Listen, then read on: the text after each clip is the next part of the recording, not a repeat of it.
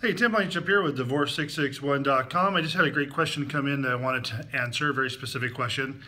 So a lot of our clients, when going through divorce, want to have a non-specific visitation schedule.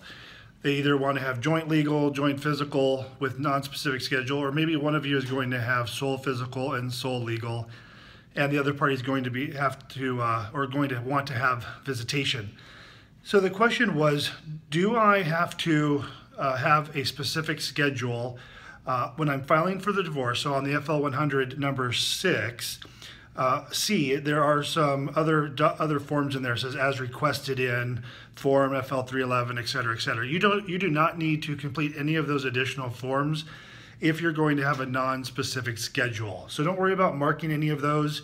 Unless they are applicable, you do not need them. And many times, even when we're filing for our full service divorce clients, we do not check any of those boxes because it's unknown at the time, or they're just not necessary forms. So just to answer this question again, if you're going for a non-specific schedule, and sometimes even if you are having a specific schedule, you don't need to, at least in the petition, use any of those additional forms under 6C on the FL 100. Tim Blankenship, Divorce661.com. Thanks for watching.